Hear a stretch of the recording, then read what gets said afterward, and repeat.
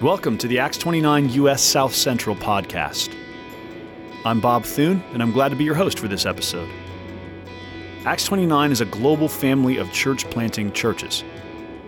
The U.S. South Central network of Acts 29 is focused on church planting in the states of Nebraska, Kansas, Missouri, Oklahoma, and Texas.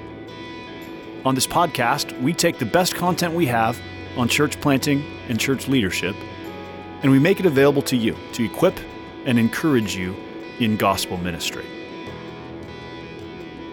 On today's episode of the podcast, you'll hear from church planting veteran Bob Fox. Bob planted Red Mountain Community Church in Mesa, Arizona in 1990. He led that church for almost 3 decades and then handed it off to a younger leader.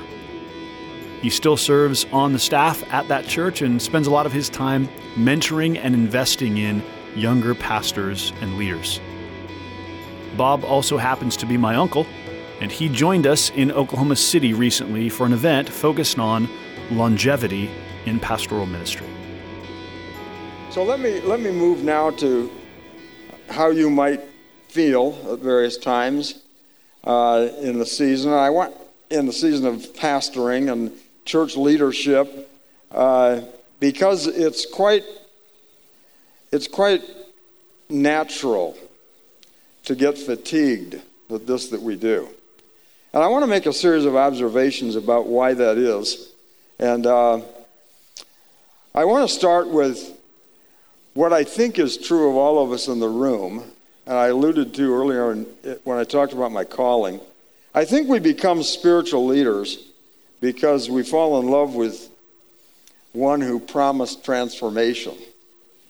Now, if God's promised transformation, and he started talking about transformation and the promise of it in the Pentateuch, and it's clear there, and this thing he'd do by dying for us and giving us the Spirit. And I want to encourage you not to ever give up that dream. I almost surrendered that dream and the miracle, and that vision for the miracle, for marketing. It was very, very appealing to double the size of your church in a few months. And it's pretty easy to do. Start giving away iPads. Just think of what would happen if we gave away grass. We'd get a lot more people at church, you know. So you soon figure out, well, I don't want to do that. I'm after the real thing, transformation, and that promise. So when I got out of Biola, as a college student, I went to work for Division of Corrections in Alaska, working with juvenile delinquents. And I tired of that work in about a year because there was no transformation. And I wasn't allowed to talk about what transformation, how it would be energized and how it would come about. And so I was in love with this idea of transformation. And yet, here's the trouble with transformation. We can't do it. It's beyond us. And it isn't that God makes it easy. The Holy Spirit doesn't make the transformation of lives easy for us. Rather, He calls us to work hard and do everything we need to do, and He adds to that the spiritual dynamic that makes it possible. Our contribution is tiny compared to what He does. But He didn't make my work any easier. And so transformation of hearts, not just actions. You can fake this thing, and you can transform outward behavior relatively easy. But that transforming of hearts, that holds enormous promise. And so the fact that you and I volunteered for work that's impossible means we should plan to have days when we're disillusioned, and we should plan to have days where we say, man, I'm not getting anywhere. And so you have to deal with that along the way, but it takes enormous energy out of you because you can beat your brains out and you can pour your life into people that the transformation process is stalled in them and they don't move. And you see the pain growing and it's just hard. That part's hard. A second thing I would say is that we're blessed with wisdom. You are blessed with wisdom. Part of God's calling of you was the anointing of the Holy Spirit, which signified the authority God was giving you, but also the ability to step into this process of bringing transformation. And when you're blessed with wisdom, why Ecclesiastes says, with wisdom comes sorrow. And boy, is that true.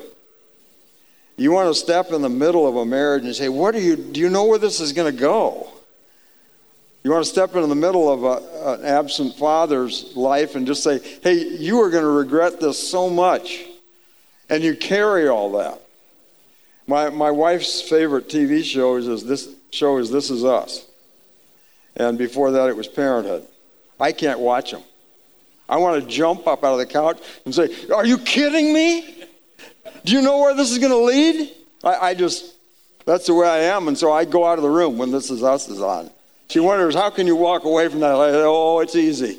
Man, is it easy to walk away from this.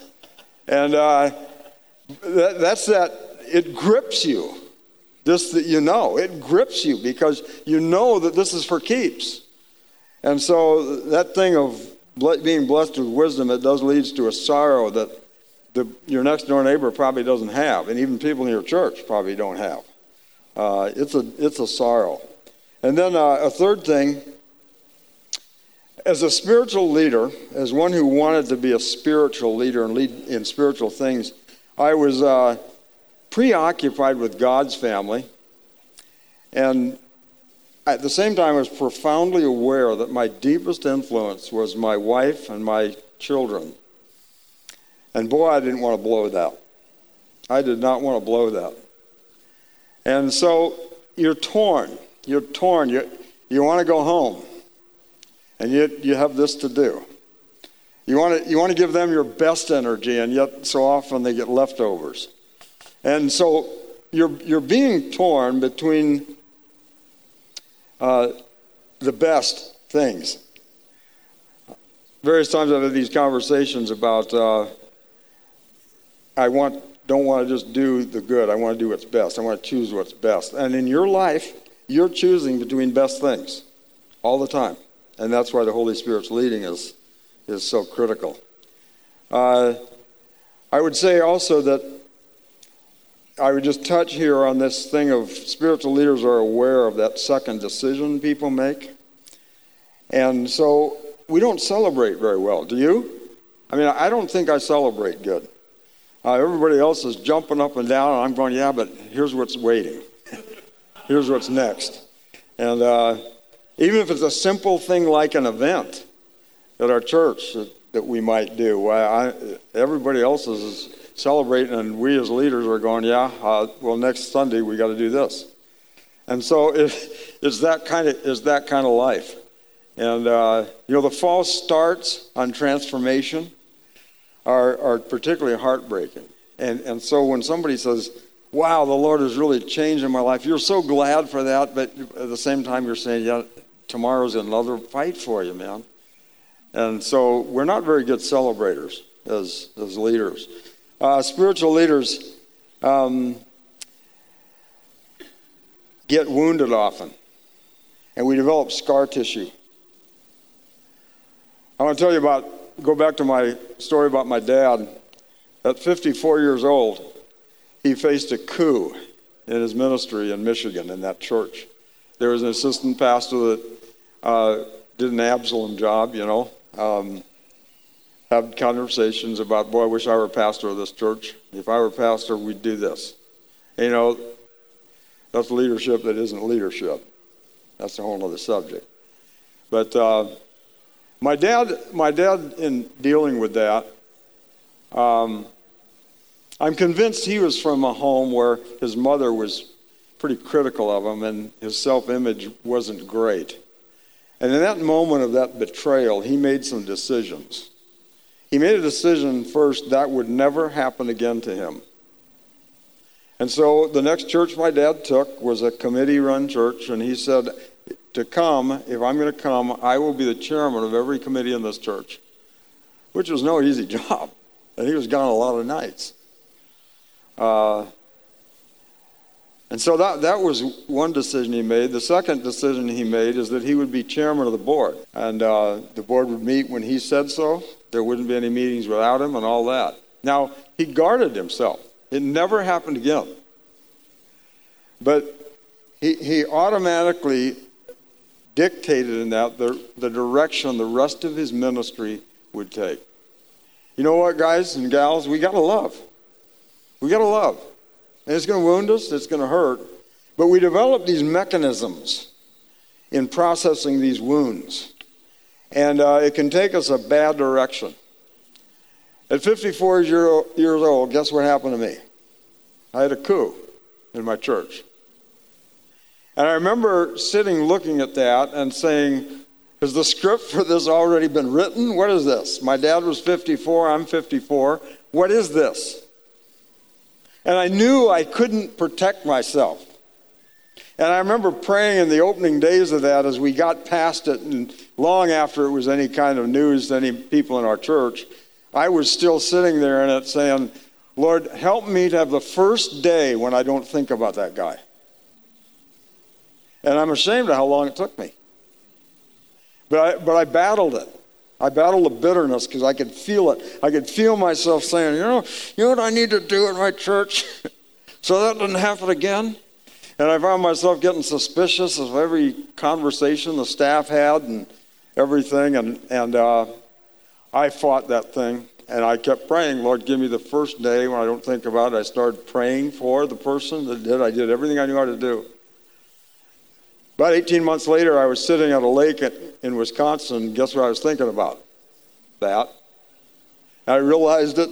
I did all the things I've been doing. I prayed about that, prayed, Lord, give me that first day. And there was a rock that I picked up, and I walked to the end of a long dock. And I said, Lord, this is this bitterness. And I threw it in the lake, and I watched that thing disappear all the way to the bottom.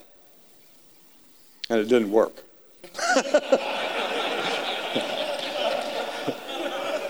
It didn't. But soon after that, I kept praying the prayer, and soon after that, I found I had days where I didn't even think about it. And the days stretched into months. And then I ran into the person at a store once, and I didn't feel any bitterness at all. It was just a fantastic thing, but I tell you, it was a fight. I'm ashamed of how long that took. Because he didn't do anything to me that I hadn't done to the Lord. And I knew it. I knew all the answers. Everything he did to me, I could hear the Lord saying to me, yeah, Bob, you did that to me. And so I was ashamed of that. But I I broke that cycle that I'd seen in my dad. And at 54 years old, the best years of my ministry was from that point on. And I wish for my dad he could have let go of that, because I'm sure it would have happened for him too. Well, I'm being transparent about me, but also my dad. That's not fair. But it's an important thing. Spiritual leaders get wounded, and you develop this scar tissue, and you got to be careful. Spiritual leaders have to devote thought and energy to leading themselves. Most important person I lead is me. That's true in my home. It's true in my church. That's my number one task every day, is to lead me and to allow Jesus to speak into decisions I'm making, no matter how trivial they seem. And so that's a work, and to do that well, you have to have seasons for self-inventory. Now, I'm an early riser anyway. My farming and ranching background adds to that, but I decided to get up even earlier. And at first it was hard. But I figure, I need this time to get serious here about each day, and I need to have that solitude. And I got to where I woke up on my own. I got to where I couldn't wait to get up and get with the Lord. But you need to know that doesn't happen the first day. And just stay with it. Stay with it. You'll develop an affection, a longing for those times. So just stick with it. Last thing I'm going to share, because our time is really gone for this first session, isn't it? Sorry, Bob. The last thing that wears you out, we've already alluded to several times here, and that is this professional achievement problem that we have in the ministry here in America. This is the only ministry I know about. I don't know if it's other places, but we have this thing we get sucked into about how big is your church. Have you written a book? And if not, why not? How big is your influence? And it's really a fairly ugly thing. And you know, when Adam found he was naked, we've been on a search ever since for glory. And there could be nothing more human to model to your church or for us to have said of us than that. And so I just give you that as a challenge, but also I had to deal with that and bring that under control for what it was, just the flesh. Now, I think there are some good motives for more influence. I think there's a legitimate desire to lead at a wider level, but you've got to be so careful with that, to discern that correctly, and let it come to you and be at peace with what God does in that regard with you. Again, we're reproducing transformative living, aren't we? That's the thing we don't want to quit doing. It's not just getting saved. I remember having to overcome that view of salvation and be willing to say to people, I got saved back as a 6-year-old boy, but I've been saved every day since, too. And God is saving me from who I am every day. And I think that's how the Bible addresses salvation. So I had to get past that. And I don't know how I got into that. But part of being saved is saved from that need for more strokes. Because we're insatiable. There can never be enough. Thanks for listening to the Acts 29 U.S. South Central podcast. For more information about Acts 29, go to acts29.com.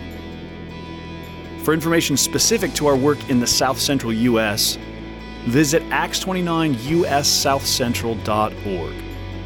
While you're there, you can sign up for our email newsletter, you can learn about our church planter assessment process, and you can find out about upcoming events, like our one-day church planting mini-conference taking place this fall in Houston. Again, that website is acts29ussouthcentral.org. Thanks for listening to the podcast. We'll see you again next time.